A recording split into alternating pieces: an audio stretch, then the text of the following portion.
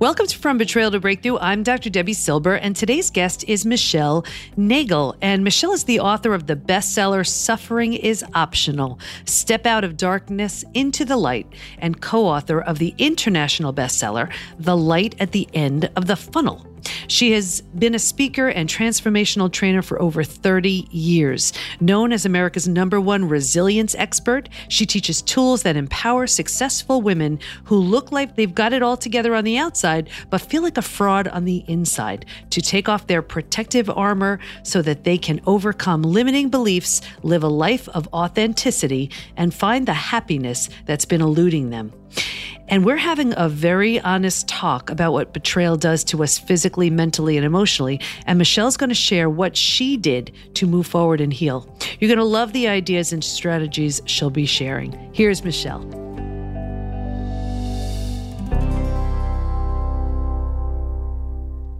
Hi, everybody. I am so excited today because we have Michelle Nagel with us, and we're going to be talking all about how to roar to win. And she's going to talk about what roar means and everything having to do with what that has to do with healing from betrayal. So welcome, Michelle. We're glad to have you.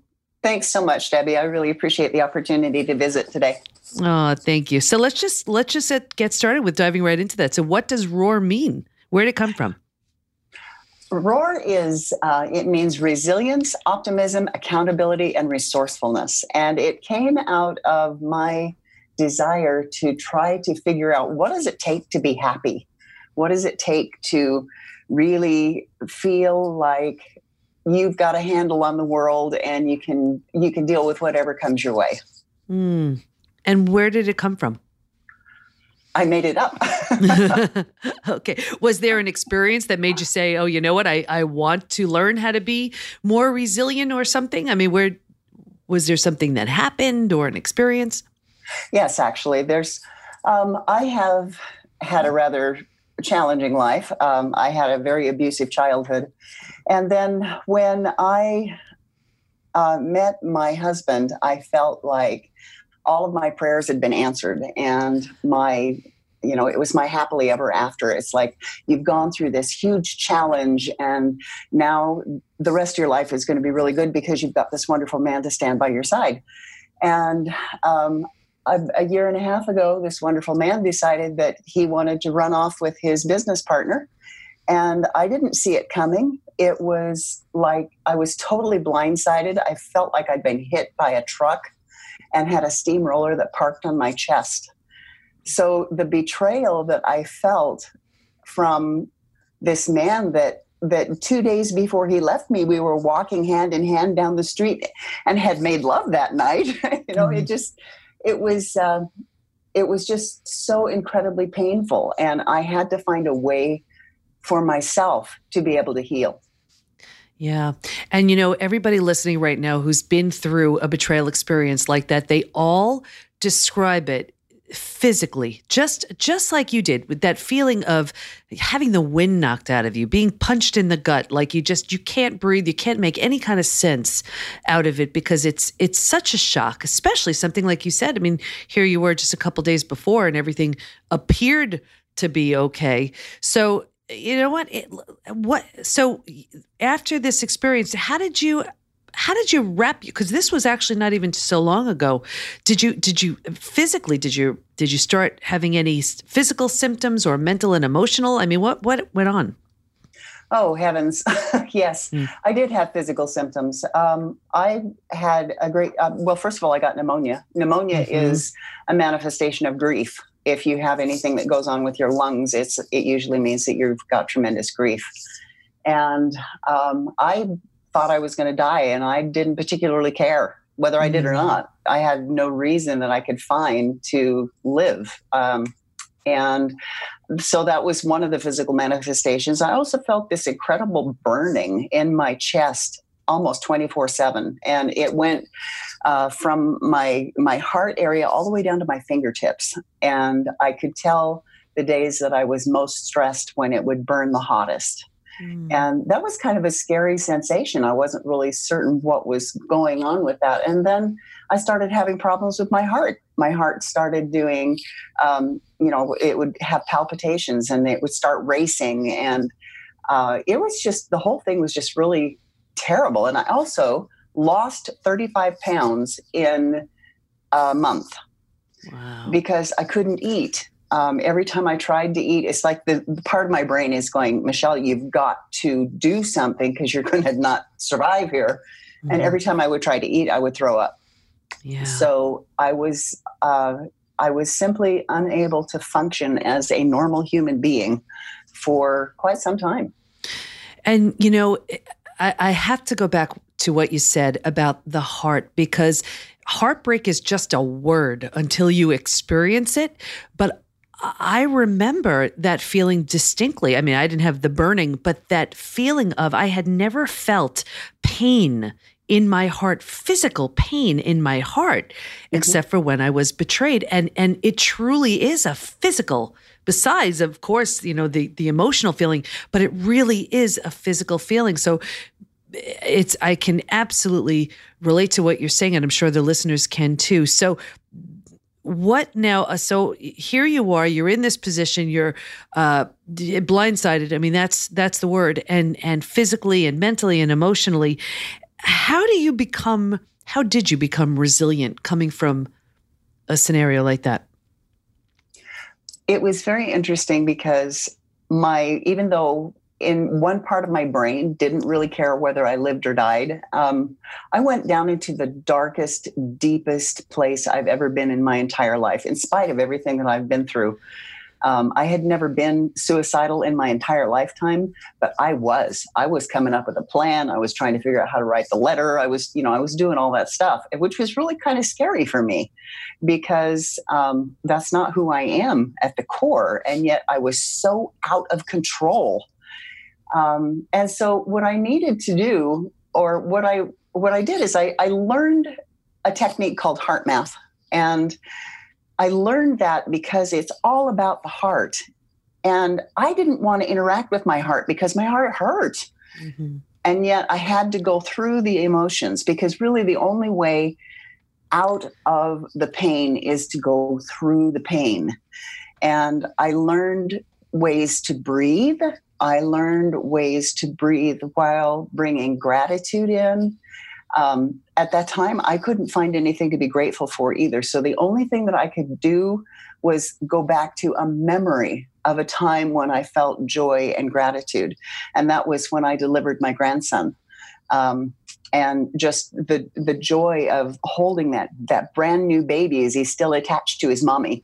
And that was such a sacred, priceless experience for me. And that's the only thing that I could go back to, was that memory. Yeah. And then I just began working on it. And I practiced every day, breathing into my heart, pretending that my heart had gills on it, actually, and the air could go in and out so that I could begin to feel again. And it's such a beautiful visual, like with gills on your heart. That's such an interesting one. Okay, so two things. Can you share with us more about HeartMath? And you delivered your daughter's baby? I did, yes. That is so amazing. Tell us about that, and then let's go back to HeartMath. Okay. It was November 18th of 2008, and this was such a really wonderful experience because both of my daughters were pregnant at the same time. And my youngest daughter was 2 weeks overdue, and she kept going, I don't know what's the problem with this kid. Why am I still carrying him around? And she said, I think he's wanting to wait until his cousin gets here. And so it was kind of like a half facetious kind of a comment. And it was so funny because she's at my house and she's laboring, but it's kind of going really slow. But we're going, okay, finally we're here and it's that time. And I get a phone call from my other daughter, whose baby I also was supposed to deliver. And she says, Mom, I'm in labor. And I'm going, you can't be, because your sister's in labor. She's here. And she said, well, I'm sorry, I've got to have the baby. So I guess I'll go to the hospital. So she went to the hospital and she had her baby. And my youngest daughter was furious. It's like, how can she do this? This is terrible. And then at about sometime in the middle of the night, her labor stalled. And so we're kind of going like, okay, now what's going on? And we just made her comfortable. We made sure that the baby's heartbeat was strong. And she said, well, I'm going to go take a nap. So she did. So she went and took a nap. And I got a phone call. And the phone call said, the baby's here. And she told me his name and his weight. And I heard in the other room my youngest daughter go into transition. I know that sound. I know what that sound is. And it was like all of a sudden she had permission to finish what she was doing. And so we went in and we delivered my grandson. And now I have what we call twins. Mm-hmm. They're an hour and a half apart, born on the exact same day, 2 sisters. Oh, what an amazing story. I could see why this would be the image and the experience you kept going back to get that sense of gratitude. So thanks for sharing that. So let's go back to HeartMath now. Can you share what that is? Yeah, HeartMath is it's HeartMath Institute is in Boulder Creek, California, and they've been studying the heart and the energy patterns, the magnetic energy of the heart for over 30 years now. And it's a physicist is doing it, so it's completely science-based. And the cool thing about it is that they've been doing research for years and years and years, proving to people that the heart is the most important thing in resilience. It's the most important organ in our body, even more than our brain.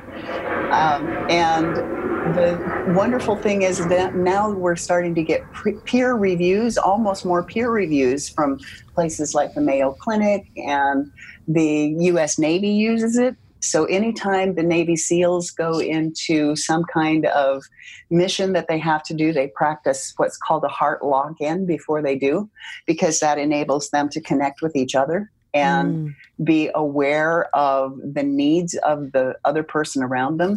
And so really, the only way really to heal from anything, and this is so counterintuitive, because when you're betrayed, all you want to do is just go into your little cocoon and just sit there. It's like crawling under a rock because it hurts so bad. But the only way that you can really go through it is to move back into your heart and start living from your heart and connecting with people from your heart and building that resilience again. Yeah. And you know, it's such a difficult time to think, okay, let me just be grateful and resilient and optimistic, things like that. So what did you do? I mean, how did you find ways to be optimistic, especially after, you said it was your darkest time, you were considering taking your life, and now here you are trying to be optimistic. I mean, how did you get to that place? Well, there's W. Clement Stone was a very, very wealthy businessman and a New Thought leader from years ago. And he had, they call him a New Thought leader because nobody had these thoughts, apparently. But what he said was, believe the universe is out to do you good. And so for me, what really helped was to go back to my faith, to believe that there is a higher power and that it's not going to abandon me. And I actually have a picture on my wall that says, do you trust me? And I have to pass it several times a day. And sometimes I can look at it and I can go, yes, I do. And sometimes I look at it and I think, I'm not sure about that. And then other times I walk by and I go, nope, not today. But it's okay, because I know that my higher power is always there. And that helps a great deal. There's research that proves that individuals, the most resilient individuals and the most optimistic individuals, do believe in a higher power and that it will not abandon them. It's so wonderful that you say that. And I have to tell you, I mean, when it comes to, and you know this, when it comes to betrayal, trust is shattered. It could take a lifetime to build, and it's shattered in an instant. And it is one of the trickiest things to rebuild. And I always recommend to people that, if you certainly don't trust your betrayer, you hardly trust yourself, because you're thinking, how did I not know this? Well, at least if you could dip your toe back into the trust pool again by trusting in something bigger than yourself, whether that's God, the universe, source, energy, whatever. And it sounds like that's what you're saying you did and helped you. Yes, absolutely, it did. Yeah, wonderful. So with something like betrayal, when someone betrays us, it can be tricky because here we are where they did something that was against the rules, let's just say. How do we hold ourselves accountable? What part of that is ours? It's really actually very interesting because I've been going through some counseling with regards to my betrayal. And a lot of the stuff, I was trying to say to the counselor the other day, I accept responsibility for the part that's mine. And she said, I don't know what you're talking about. And I said, well, I know that I wasn't always at my best. And there were times when perhaps I was cranky and, I know that I made mistakes. And she said, stop right there. This is not yours. This is all his. And I thought, wow, that's really interesting because she's really good about calling us on this is mine and this is yours. But this really is all his. This is his crap. It's not mine. And so where I hold myself responsible is how do I respond to it? So how do I treat him? When I have interactions with him, how do I respond to him? Do I behave badly? Do I curse at him? Do I, want to throw rocks? Well, yeah, maybe I do want to throw rocks, but I choose not to. And so I figure that my interactions with him say more about me than they do about him, because what he did is inexcusable. And I don't care what he was going through in his life. There's no excuse for what he did. The way he chose to handle it, that's all his, and it was not a good way to do it. But how I accept my responsibility for it is how do I respond to what life has given me? Mm-hmm.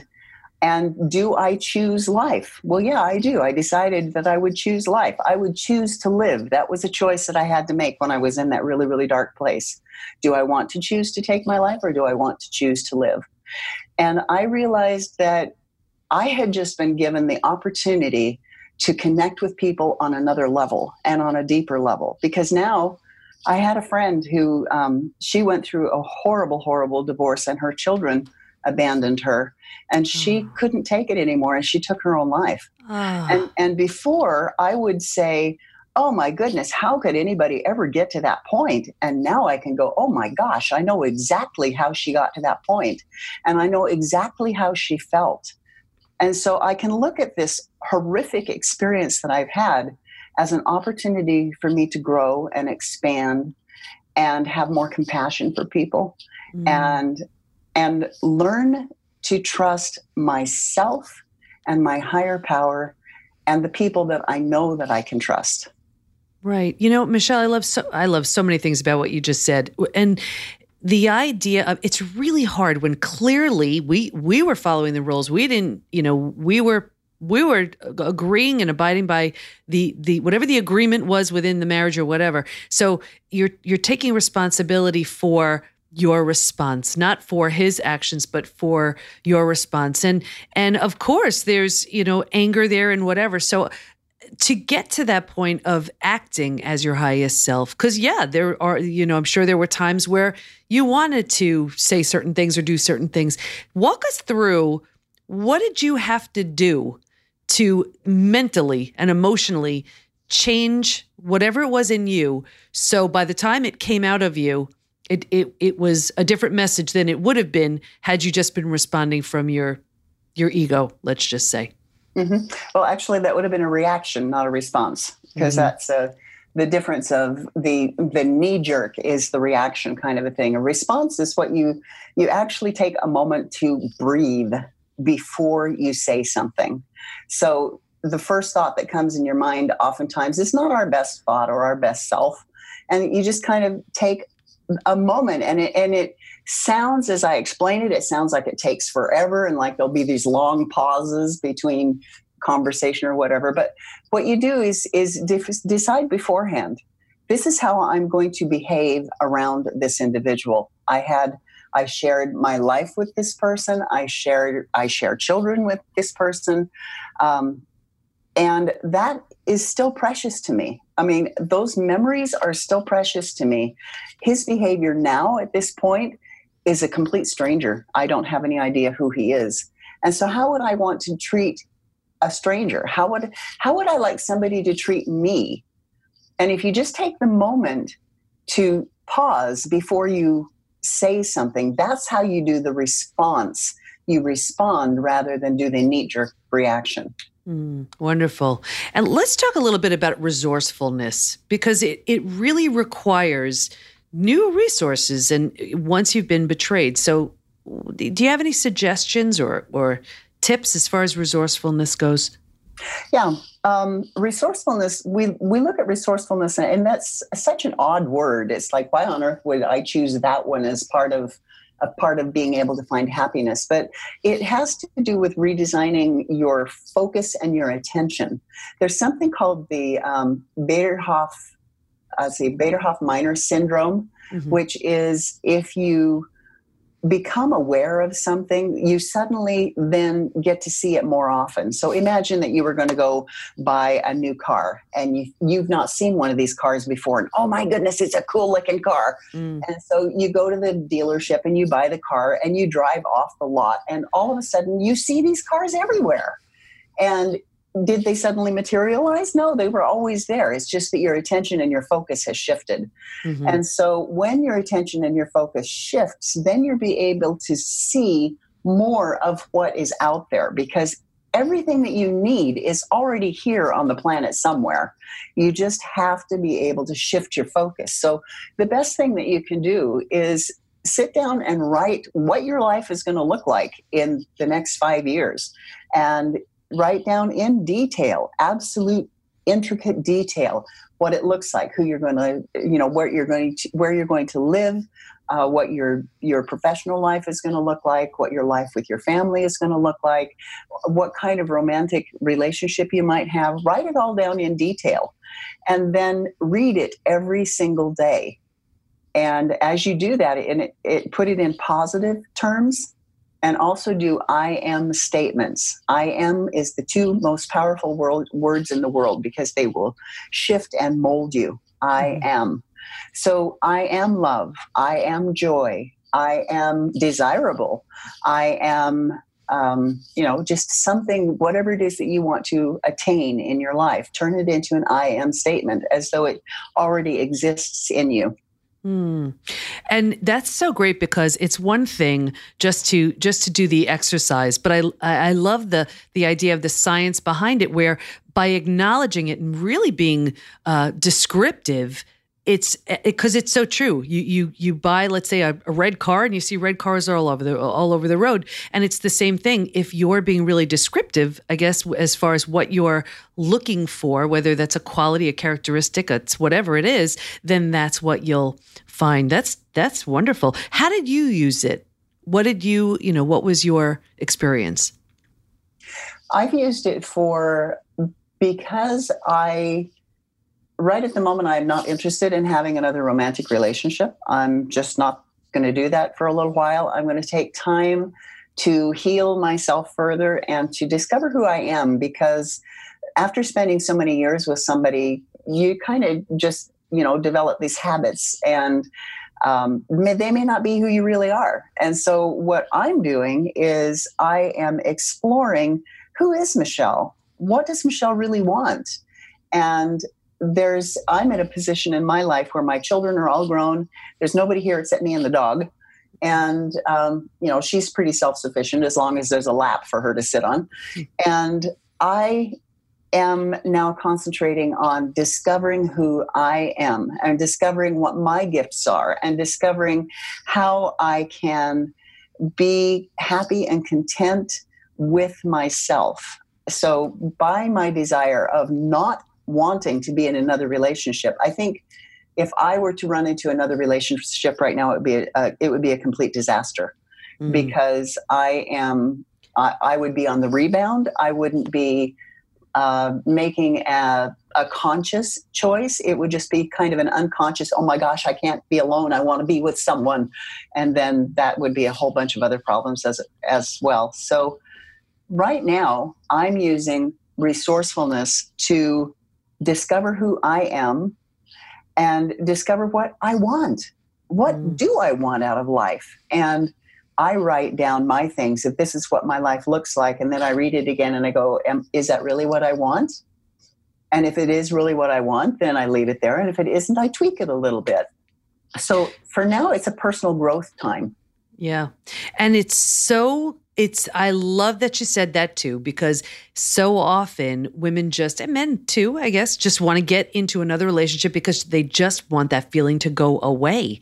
But it needs to be healed. And it's such an important time to explore. And it's really true. If you've been in a relationship for a long time, you don't even, so often we don't even know who we are anymore, what we like, what we don't like. And it's a great time just to heal what needs to be healed and grow and make some new decisions. And I know one of the most important pieces around that is forgiveness. Can you talk a little bit about forgiveness?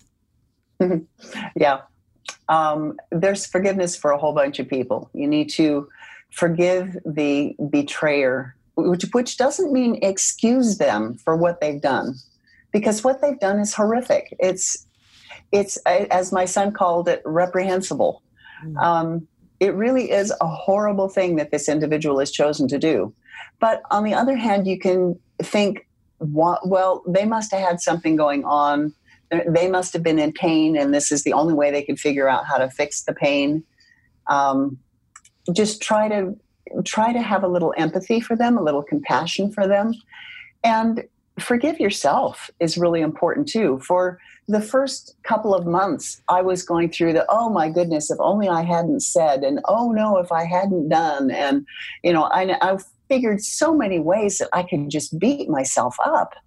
And then I realized that that's not particularly healthy. And if there was something that I was doing that was less than stellar in my behavior, then that's something that I can take with me in my working through process of my growth process. I don't want to do that anymore. That didn't work, obviously.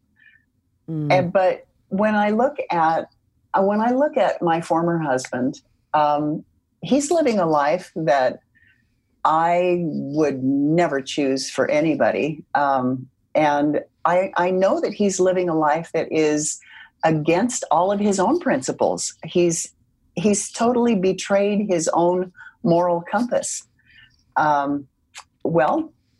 He's got to deal with that. I don't have to deal with that. And having compassion for him, I know it's going to bite him in the butt eventually. It's going to be it's going to come around, because what goes around comes around. I mean, there really is a reason that saying is around. Yeah.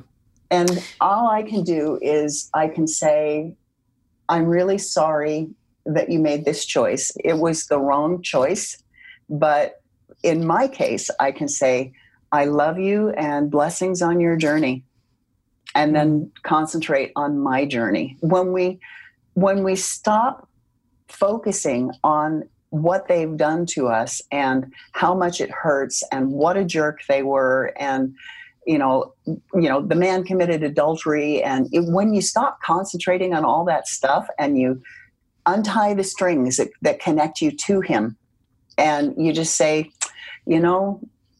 this is not what I would have chosen at all, but blessings on your journey, and I'm going to take care of myself. Beautiful. Michelle, what do you want to make sure that everybody hears before we wrap up? I would like for everybody to know how beautiful and wonderful and brilliant and intelligent and everything they are. They are so important. And the betrayal that they have experienced from whoever their significant other was doesn't define them. They are beautiful and precious just because of who they are. And I hope that they can get in touch with their beauty and their preciousness, and just be able to hold that in their heart, because that will help them heal. Wonderful. And that's such a message, an important message of hope and healing when they're not feeling great and when they may not be feeling lovable or worthy or deserving, because that's unfortunately what betrayal does, right? All those feelings of rejection or abandonment or it all comes up for us. But that's just a wonderful way just to leave everybody. So Michelle, how do we learn more about you? Where do we go? I can be reached at Michelle at isoulshift.com. And my website is www.isoulshift.com. Wonderful. Michelle, thank you so much. I know everybody listening today got so much out of this. Thank you. Well, thank you for inviting me, Debbie. Didn't you just love Michelle? Heartbreak is a very real thing. She offered great resources like Heart Math, which you may want to check out. Stay in touch with Michelle by going to isoulshift.com, and we'll have the link in the show notes over at pbtinstitute.com/podcast. Here's my biggest takeaway. While you have every right to be angry, bitter, resentful, or miserable, you owe it to yourself to heal. You staying hurt only keeps your healing on hold. Of course, honor the healing process. It takes time, but you deserve a great life. So write out that list Michelle was talking about and start visualizing what you want to see show up. Do you want to see yourself as a strong, resilient, healthy, and happy woman or man? Your list starts with you. And if the pain of betrayal is keeping you sick, sad, and stuck, you may be struggling with post-betrayal syndrome. Take the quiz and see over at pbtinstitute.com/quiz. And let us support you. Go to Facebook and join our group, Women Hacking Betrayal, where we give information, tools, and support to help you move forward and heal once and for all. Can't wait to be with you next time. And here's to your breakthrough.